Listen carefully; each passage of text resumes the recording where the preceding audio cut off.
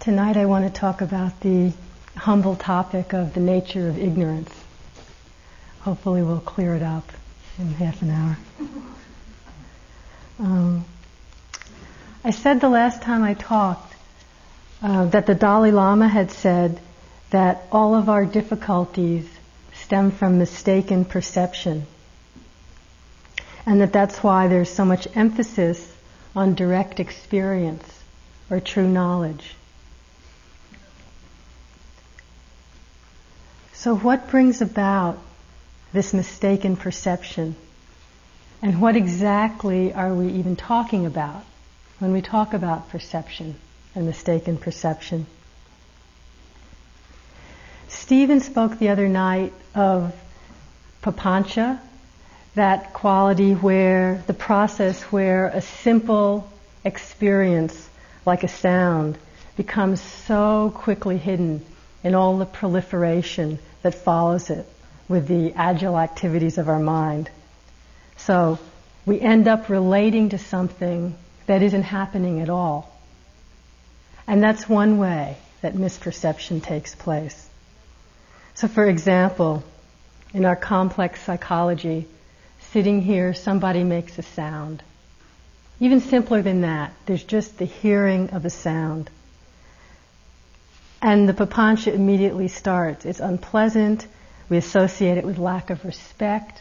Reminds us of how in our childhood we were treated as not being worthwhile, up to all the times that we are now treated as not being worthwhile, the immensity of the pain that comes with that, the anger.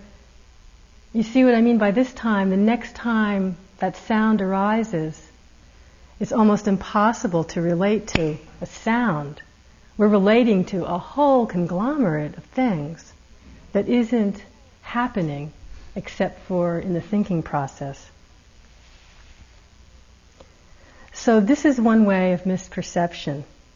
And it's fueled, as we've spoken of so often, this is fueled by what we call the kilesas: greed, hatred, ignorance, delusion.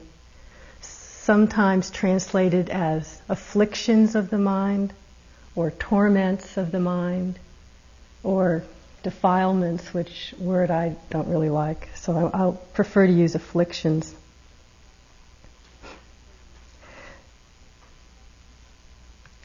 Now this misperception can happen on an even more basic level, and this fascinates me, actually. And that is, well, let me define perception first. By perception is that quality of mind. It's present in every mind moment. It's one of the 5 aggregates. So with consciousness, feelings, volition, perception, and rupa, material, matter, it's going to be part of our experience in every mind moment. And so perception means simply the quality of recognition or discernment of something.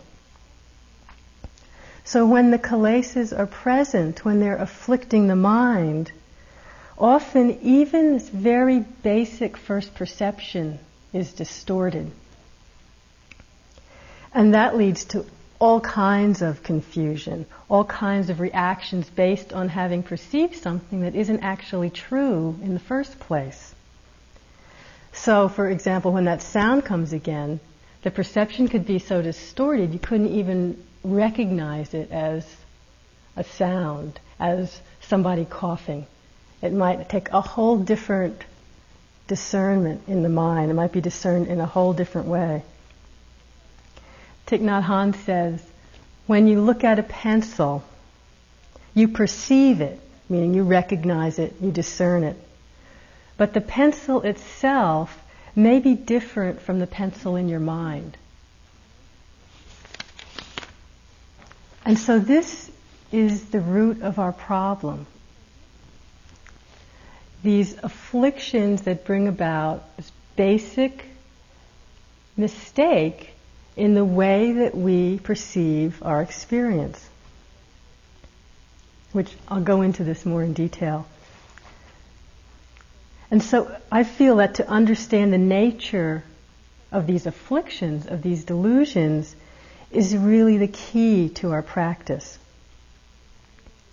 So these afflictions, greed, hatred, and the root one of all of them, of course, ignorance, these are the tormenting aspects of consciousness that our whole practice, the practice of morality, of concentration, development of wisdom, these are working together to clarify these aspects of mind, to purify the mind from these tormenting delusions. And purifying means seeing through them, no longer being in bondage to these afflictions, and eventually uprooting them altogether. It doesn't mean hating them or hating ourselves because they arise in the mind. I used to have a huge resistance to hearing the kilesas talked about, and one hears them talked about a lot. It's really one of the key points of the Buddha's teaching. But I would hear about kilesas, I'd hear them translated as defilements, and I didn't even want to think about it, much less hear talk about it. Even the word defilement, I'd come away thinking, oh, I'm so defiled, it's so disgusting. And Buddhism sounds so negative when you look at it from this aspect. And the more I would be looking in practice, of course, the more I would see greed, hatred, and delusion arising. And the more negative turn of mind it could come to have, so that I would come away from a talk about it feeling like it's just being hammered into me, the nature of my disgusting tendencies of mind. And one comes to wonder sometimes, is this, in Buddhism, is this what we're saying our intrinsic nature is? This continual arising over and over of greed, hatred, and delusion. Obviously not, or we wouldn't be here. But it made me not want to look. And over the years, I've actually come to flip about it completely, that far from being negative, I find the teaching about working with afflictions and seeing them is incredibly positive. It offers us the possibility to understand and move out of the suffering that we're in. And the reason that it was so negative for me is, it's back to delusion again, of course, is that rather than hearing about these as something to learn about, to observe, to come to be familiar with and thus see through, I was identifying with them. So that when greed would arise, very often it would be my greed, I'm a greedy person, I'm disgusting. And that's really different.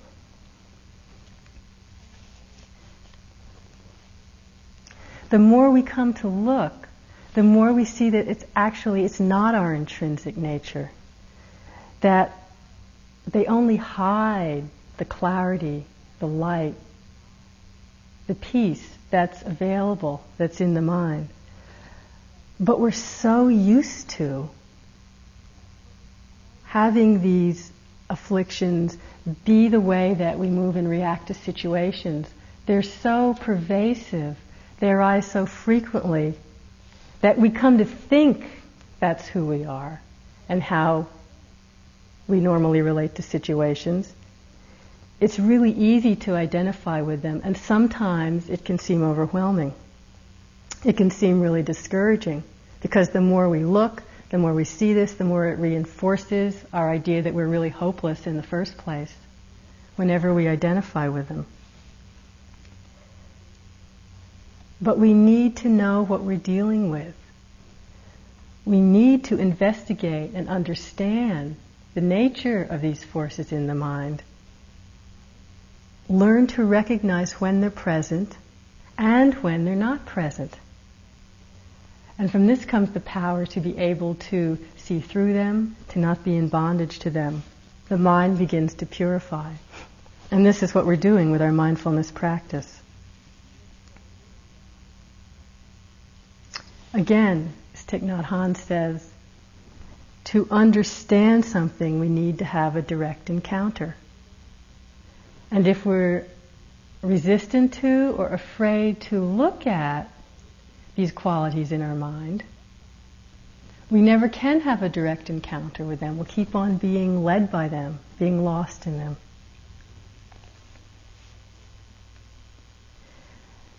So, for example, when ignorance is present, when delusion is present in the mind, you're having a sitting where your mind is dull and heavy and vague, and you know you're trying, you're really trying to note things, you're trying to come back to the breath, and it's just all this fuzzy, amorphous heaviness. Now, it's probably rare to note, oh, there's delusion present in the mind. Much more common to think, I am really incapable of doing this practice. I blew it. I did something wrong. It was the apple I ate. It was the extra hour of sleep. It was that moment of greed 3.5 hours ago. This is it. I blew it. Or to project it outward onto this whole thing is a waste of time. But when we can say, oh, right, at this moment, I'm heavy, there's cloudiness, there's dullness, confusion, delusion is present in the mind. It's very powerful. And from moments of doing this, we begin to see that ignorance is not some monolithic, unchanging, ever-present experience driving our lives. It arises and passes, moment to moment, due to conditions, just like anything else. And I find this a very positive understanding. It's a very helpful thing for me to see. Oh yes, it's not hopeless. It's impermanent. And so in this way, meditation is a very healing process. Healing the mind of the afflictions, purifying the mind. The body comes to healing as well. But in order to heal, we must look at the nature of the disease. We can't hide from it. We can't pretend it's not present and wish it would go away. So I just want to list a few general characteristics of the afflictions, ways we can possibly help us to recognize when they're present in the mind. The first is that when there's affliction, when there's ignorance or greed or hatred, it introduces a distortion, as I said before, a misperception. In other words, it's called an affliction to the extent that we see things not the way that they are. We see them in one way, and they really are another way, and we just don't know this. So we end up with this distorted sense of reality. Our perception is out of sync with what's really going on. Doesn't correspond to what's going on. And then we build from this and just get further and further away from what's happening. Wonder why we're confused. This root misperception of ignorance stems from our fundamental misperception of ourselves, of who we are. This is really the root wrong seeing, wrong view that gives rise to all the other confusion. Nisargadatta Maharaj says, the obstacles to clear perception of one's true being are desire for pleasure and fear of pain. The very freedom from this is the natural state.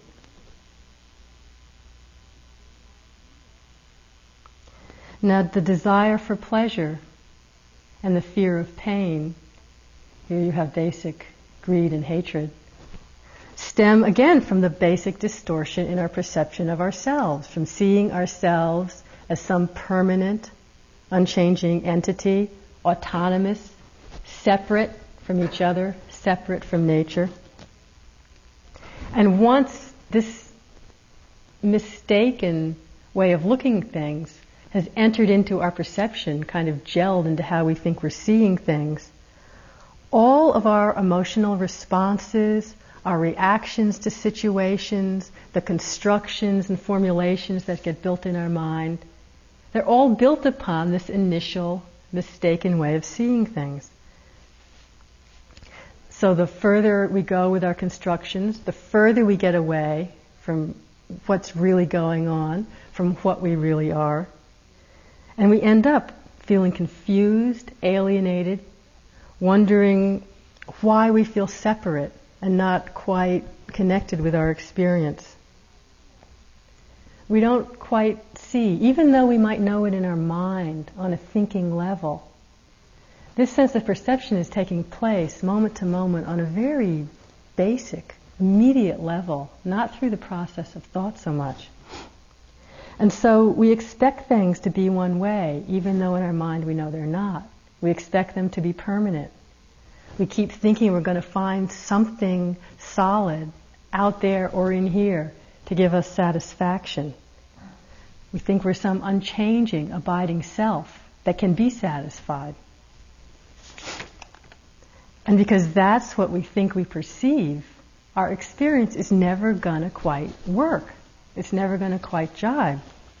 Because we're in conflict with reality. It's like, a simple example, if we look up at the sky and see some beautiful star, and astronomers can tell us that actually that star died 10 million years ago, and we're just looking at light. It's not there anymore. Or even watching a sunset, and they can tell us that just as it's going down behind the hill, actually that happened 8 minutes ago. And we're just seeing the light because it takes 8 minutes to get from the sun to here. We're not quite perceiving things exactly as they are. We're not living in the world we think we're living in. The pencil you perceive may be different from the pencil in your mind.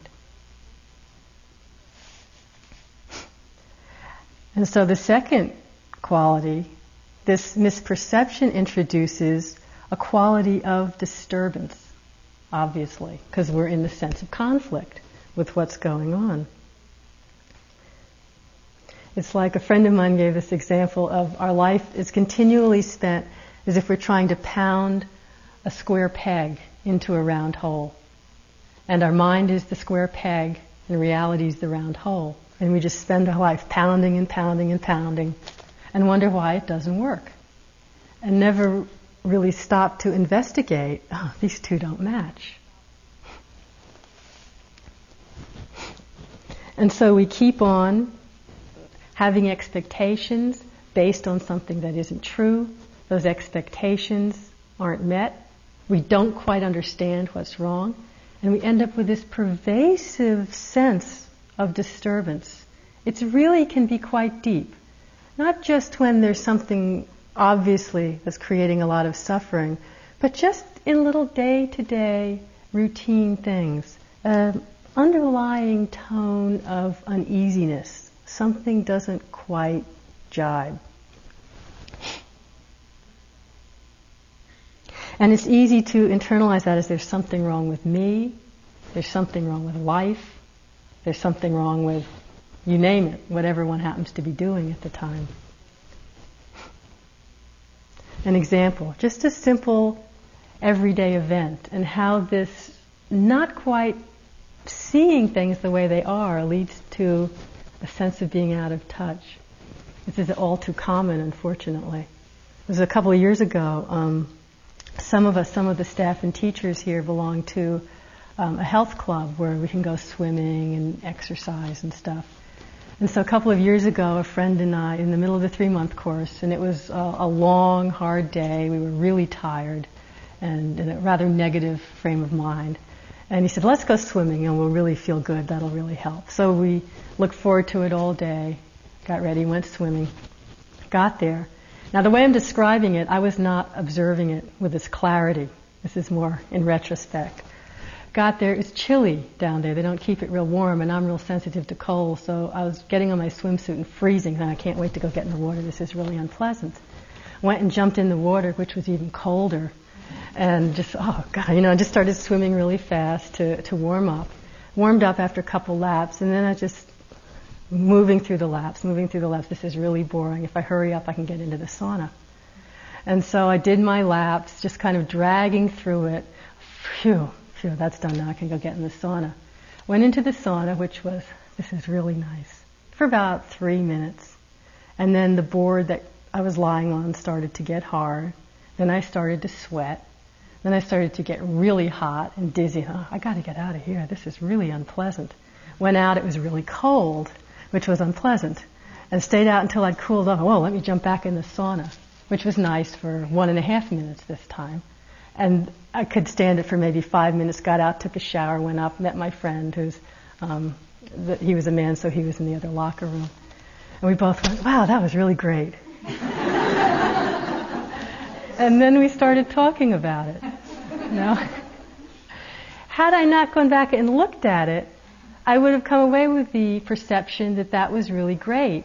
So how come I really, deep down, don't feel really great from this experience? And that's, as I said, all too common. We're just out of sync, not looking at what's going on.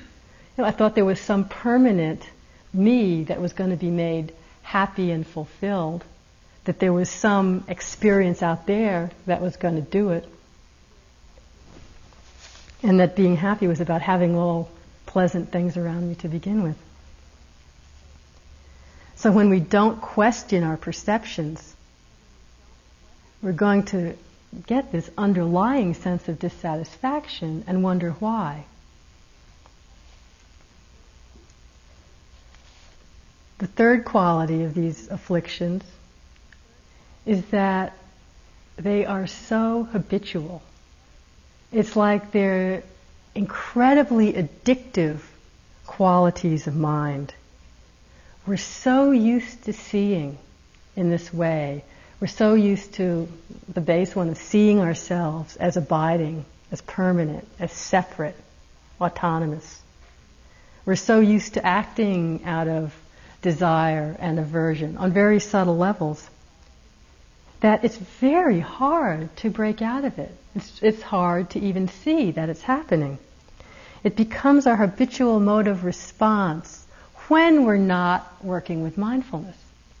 When we are working with mindfulness, that's the power, that's the tool that enables us to break out of this habitual nature. But I feel for myself, I found it very important to respect the power of this conditioning. And by conditioning habit, I'm really using them kind of the same. Meaning a habit or conditioning that the more a particular mode of responding or state of mind is maintained or sustained in our experience, it's just that much easier, that much more likely for that particular mode, way of responding, to arise again.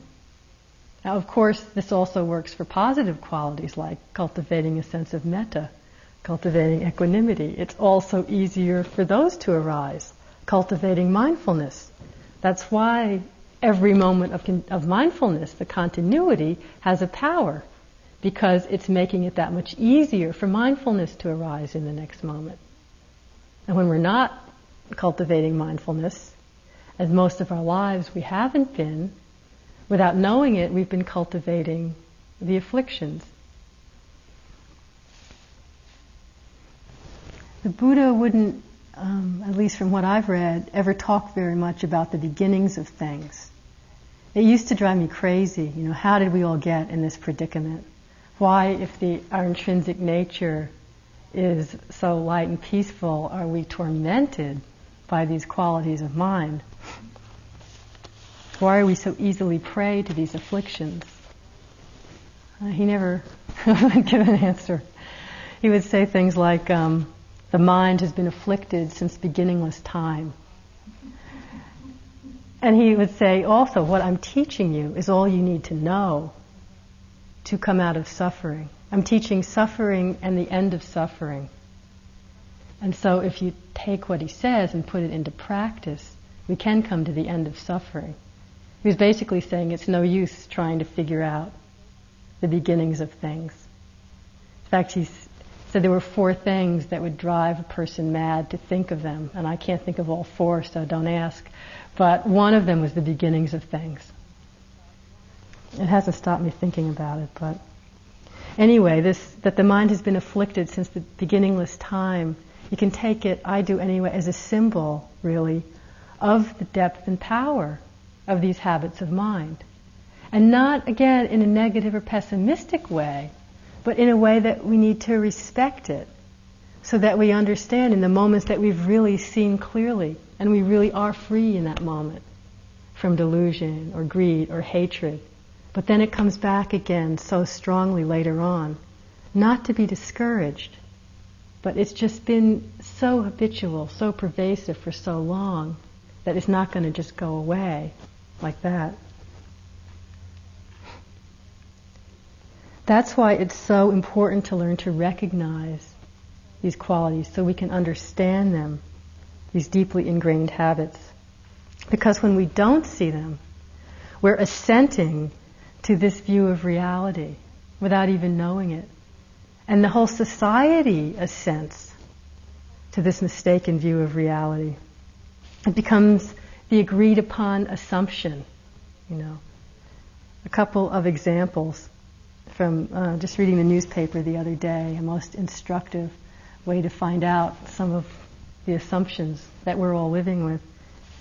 One was an article talking about an advertisement on TV where some real attractive woman came on up close. I don't remember what she was advertising, but she said, I've had it with reality. I want illusion.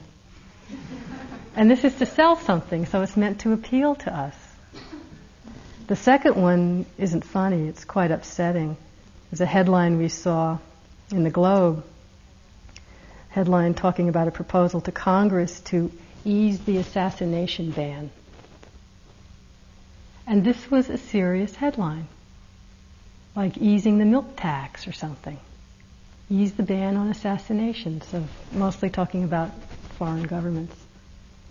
And so that is a way that there's a warped view of reality, of what's real, of what's wholesome and what isn't. That it's okay to assassinate in the name of peace,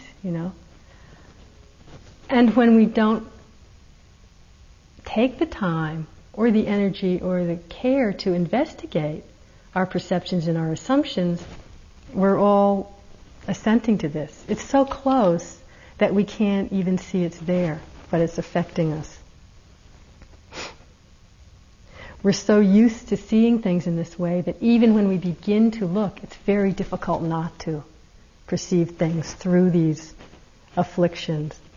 Like someone told me about a movie, I didn't see it, some science fiction movie, where some creatures kind of glommed on to people's faces, and you could see through it. But so people would see through as if it didn't know it was there. But it's like right on you and kind of infiltrating and taking over. And it's kind of like that. It's not our nature. It's not necessarily part of us. But we're so used to it, just sitting there, that we think that's what the world looks like.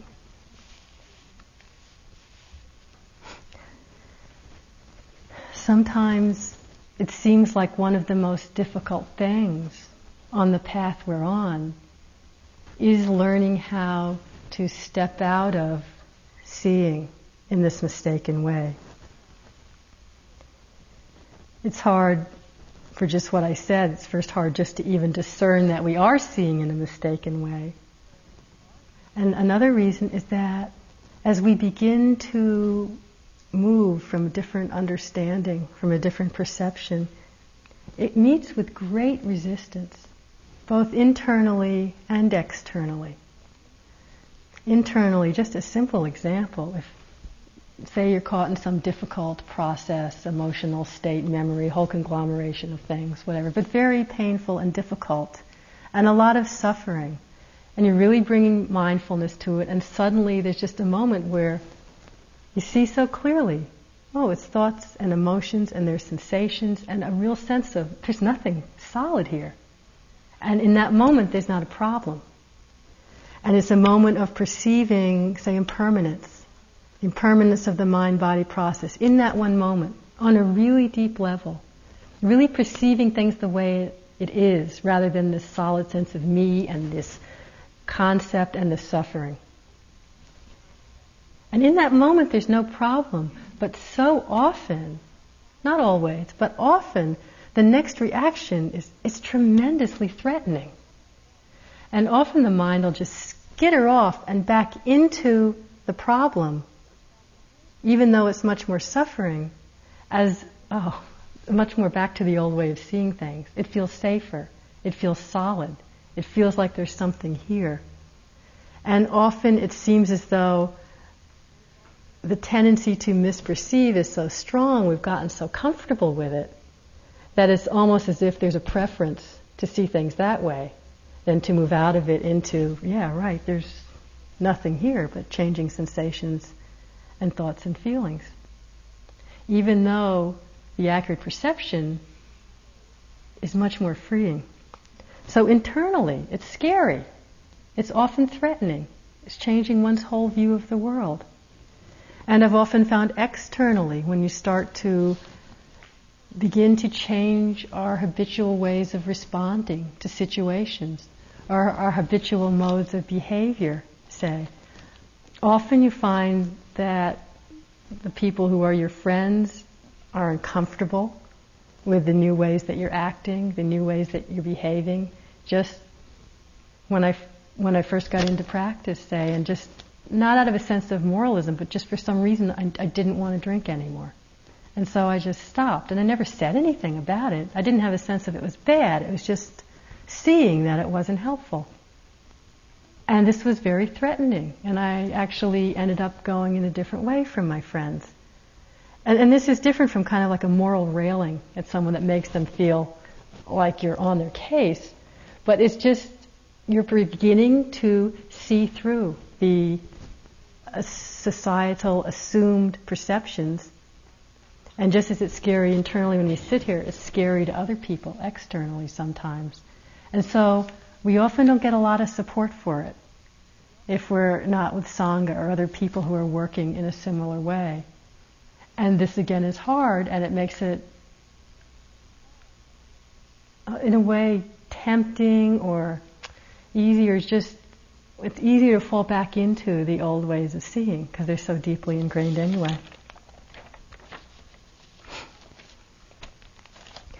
So that's the habitual, the pervasive nature of these afflictions of mind, that they arise so strongly and so frequently. But the fourth quality, and this is really the important one to remember, is that they are not our intrinsic nature. They only obscure it, like clouds obscuring the sun. This is from Kalu Rinpoche. When you practice the Dharma, the clouds of sorrow will drift away, and the sun of wisdom and joy will be shining in the clear sky of your mind. And so that's what it's like. The clouds of sorrow will drift away, and the sun of wisdom and joy will be shining in the clear light of your mind. It's just that sometimes we take the clouds to be all there is. We take them to be unchanging. In each moment of our experience, there are certain qualities, these 5 aggregates, that are intrinsic to the nature of our existence in that moment, to the structure of consciousness. So feeling, perception, consciousness, volition, rupa, matter. Those are there. You're not going to have a moment that we're a human being that one of those isn't happening. But these afflictions, greed, hatred, ignorance, these are not intrinsic. They do not have to be there in every moment of our existence. And it's very important to know this, that they can disappear. They can drift away like the clouds. We can transcend and overcome them. Otherwise, practice doesn't make any sense. And so when you're discouraged, it can be helpful to reflect on this And also to realize that often it's discouraging because we're beginning to see these more. Before these afflictions were so comfortable that we don't even know they were here. When we begin to pay attention, to work with mindfulness, we see them more and more. This is really the beginning of the healing process. But it's also a very painful part of the healing process. Like sometimes taking a very painful medicine. I have a friend who was in chemotherapy for a while, and she would say she knew it was good for her, but it made her so sick she'd just sit and look at the pill for like a half an hour or an hour before she could get herself to take it, because she knew she was going to be in the bathroom sick for the whole night. So sometimes it almost feels that bad, turning around and looking at these things in our mind, but it's the only way to come to understand and be free of them. So that's the path of our practice, to learn to tell the difference between these obscuring, obstructive qualities of mind and the real pure nature of our mind and heart.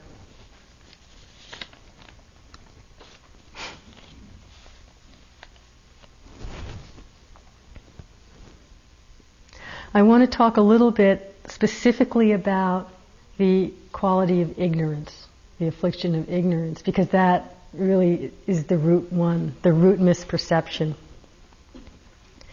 And first, just to begin to get a feel for it, let's get familiar with what it feels like when our mind is filled with ignorance. It's dark, heavy, confused, foggy, sluggish. I have this description, I really like it, from Nyanaponika, of a mind that's strongly under the influence of delusion. There's a general heaviness and unwieldiness of the mental processes. Force of habit predominates. Changes and adaptations are undertaken slowly and unwillingly, and to the smallest degree possible. Thought is rigid, inclined to dogma. It takes long to learn from experience or advice. Affections and aversions are fixed and biased.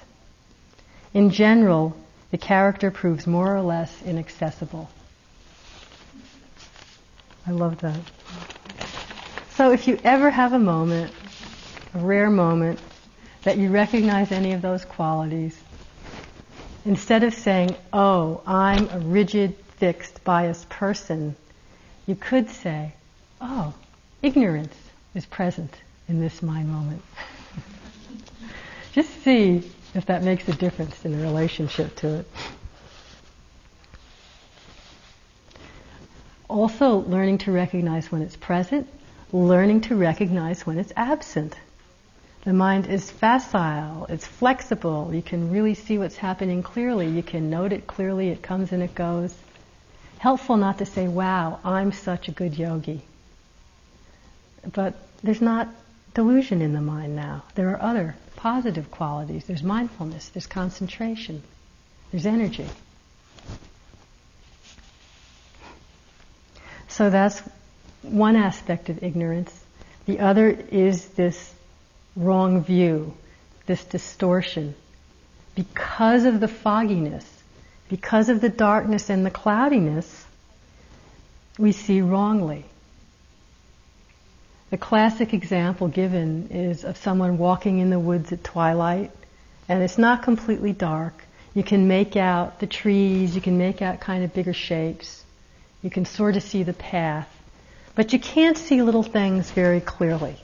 You can't quite tell what's going on over there in the shadows.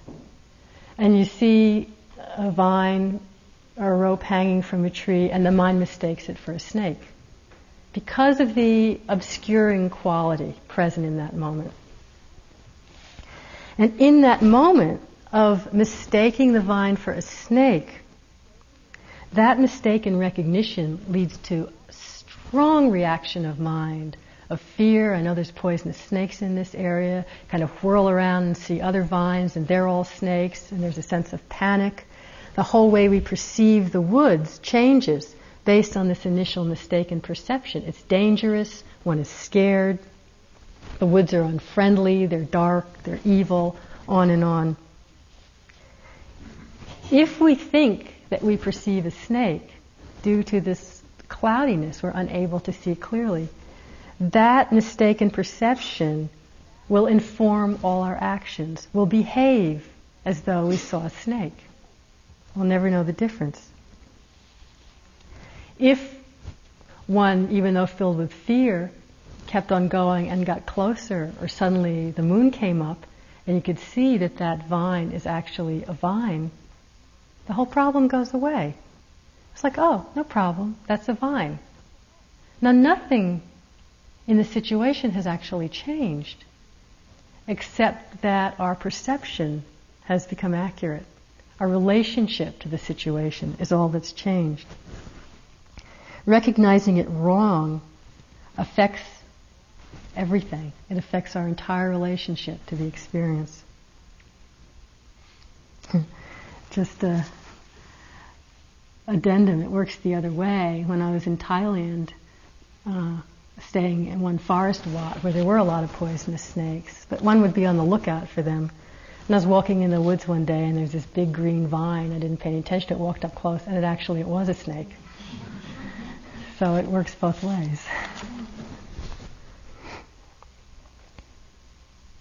So this is what we're doing all the time in our perception of our mind and body, of who we are. We're continually mistaking it to be something it isn't. This is basic wrong view. It's like we take the input that we get on a moment-to-moment basis of who we are, what we are, and we organize it in a way that's not correct. And then we act on that incorrect perception and build our life on it. So this changing mind-body process, constantly arising sensations, images, sounds, thoughts, it's always in transitional stage, never in a stasis, always becoming. We somehow reorganize it and perceive it as solid, unchanging, permanent, separate from everything else, autonomous, I can do whatever I want, nothing affects me and I affect no one else. Now, while some misperceptions are easier to see through, you get close to the rope and you can see it's not a snake. This one is how we've always viewed the world. And it's not so easy to see through. And it's also being recreated, this misperception, on a moment-to-moment level. So just seeing through it once, we need to keep, isn't enough. We see through it deeper and deeper and deeper on more and more powerful levels. But since this is how we've organized the world, it is very hard to see through. So take an example of a time when you've misperceived something. Say misperceiving the rope as a snake. Reflect on how real that misperception was. I mean, that is really, the mind was convinced that's the way things are. Two other examples. One, and you can probably think of times in your own life. One from, I used to read James Thurber a lot when I was a kid. And he had this one whole essay, I can't remember most of the details, but he was almost blind, and it was about how he broke his glasses once and didn't have glasses for 3 days. And all the wonderful things he was seeing in the world because he couldn't perceive accurately. The one I remember is he would look out of his apartment in New York up on the 5th floor or the 10th floor or something, and this magnificent dog just kept lying on the ledge on the same side of the apartment next door, and you keep wondering, what's it doing out on the ledge on the 10th floor? It was so magnificent, and it just held its pose. It was very regal. And after 3 days, when he got his glasses, he found out it was made out of stone. Now for those 3 days, that dog was absolutely a real living dog in his mind. Another one, a friend of mine I heard from, he was walking in England with his wife at twilight. Good time for misperception. The twilight's like the ignorance in our mind. And he saw it out in the country at the far end of a field by some bushes. He saw a whole flock of big white geese walking across the field. He said they were kind of big and their necks were kind of twisted funny. But he said, look at those funny white geese walking across the field. And she said, those aren't geese, those are cows.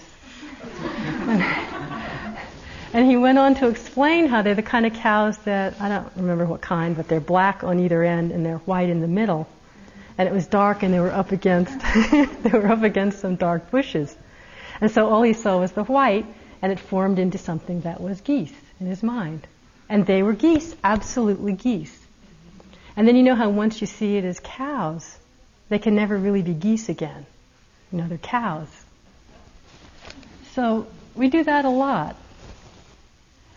So when you notice that happening, reflect on it. Notice how the process of misperception happens. It's not that different from how we take this thing to be solid and permanent. And reflect on how real everything was when we were in the misperception. Because it's that same way. It's that real that we think we're this separate, solid, eternal being.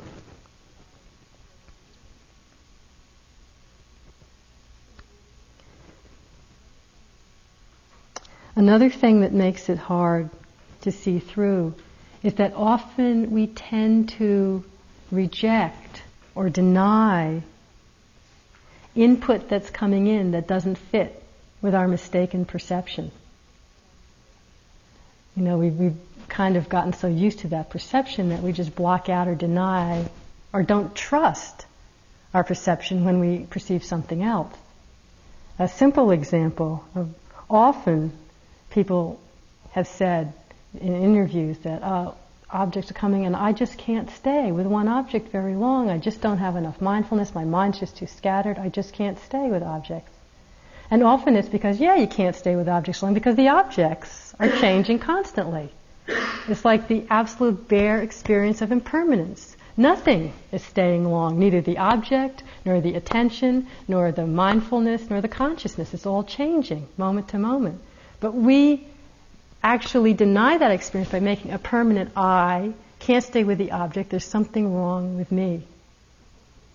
Instead of opening to the fact that it's all constantly coming and going. And we do that a lot. Important in these moments, just notice when you tend to reject a certain experience or perception and see where is that rejection coming from. Important to let in these experiences. Or often if it's some kind of a psychic experience or some sense of interconnectedness, we put it down as weird or far out or kind of a fringe thing. As if, again, thinking that we're really separate, that we're autonomous. Important to take in, notice the times that this perception is belied, that you see the other way. When I was sitting this summer here, one really hot summer afternoon, I was doing my walking meditation and did it in the hall of the Catskills. And it was one of these days, it was just before a huge thunderstorm where it's incredibly hot and sultry. You feel like you're walking through a swamp, just walking. It was all I could do just to move. There's this sense of heaviness and something impending. Absolute stillness. Usually people were walking somewhere walking up and down the hall, coming to their rooms or passing through, very mindfully, but there was always some activity. During this period of about 20 minutes, absolutely nothing. It was like the whole world was dead still. It was all I could do to just keep myself walking. I felt like I was moving against the energy. And suddenly the thunderstorm just hit, a wild storm. Within 10 seconds it was pouring rain, it was thundering. Within a minute People were tearing through the hole. Doors were slamming. People that I hadn't seen move faster than a snail's pace for 3 weeks were running at top speed down the hall, throwing open doors, checking the windows. I myself was filled with energy and having to hold myself back. I thought, wow, it's not like there's a thunderstorm and there's me and it's two separate things happening. It was so clearly one happening experience and not a sense of separation or inner or outer or different people or like there's nature happens to have an effect on me. It was so clear that I was nature. So was everyone else. We were all part of the same process. You know, it was a very powerful moment for me. Then just all kind of died down back to normal. It's just Carol lifting, moving, placing, separate from this other person who's walking in my way.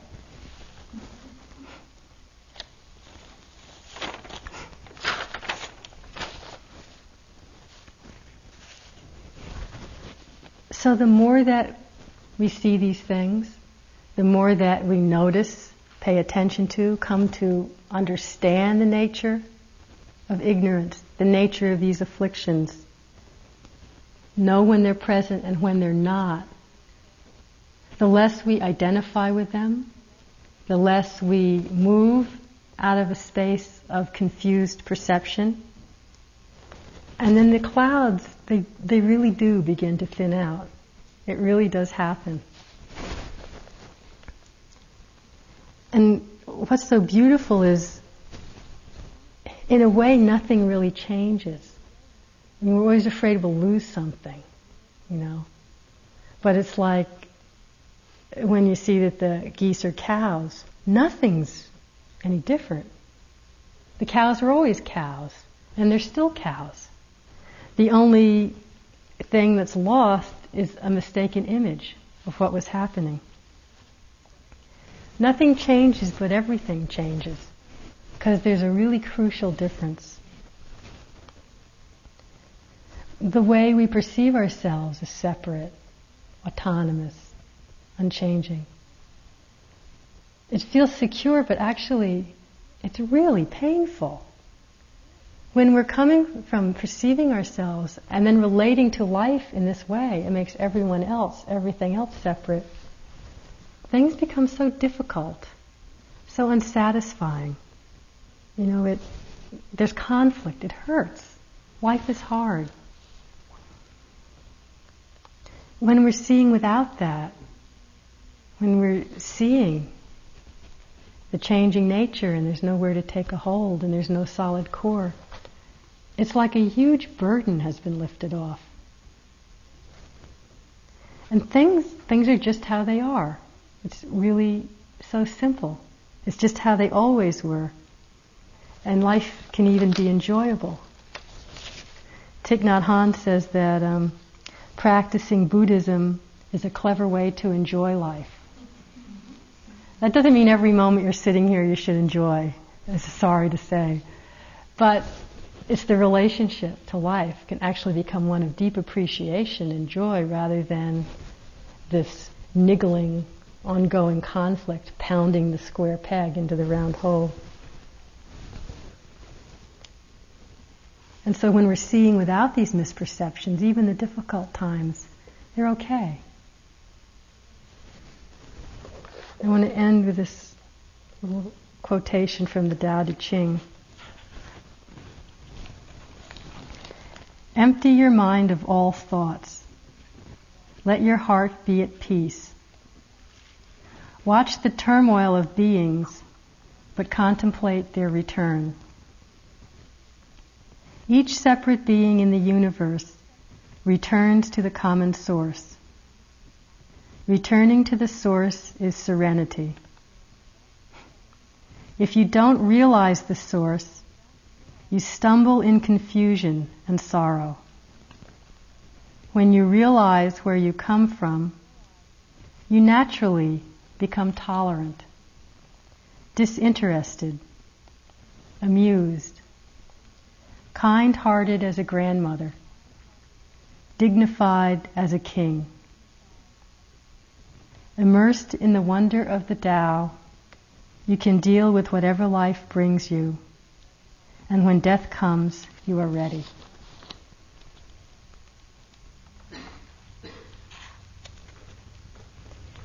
So we're learning to deal with whatever life brings us. Let's sit for a few minutes.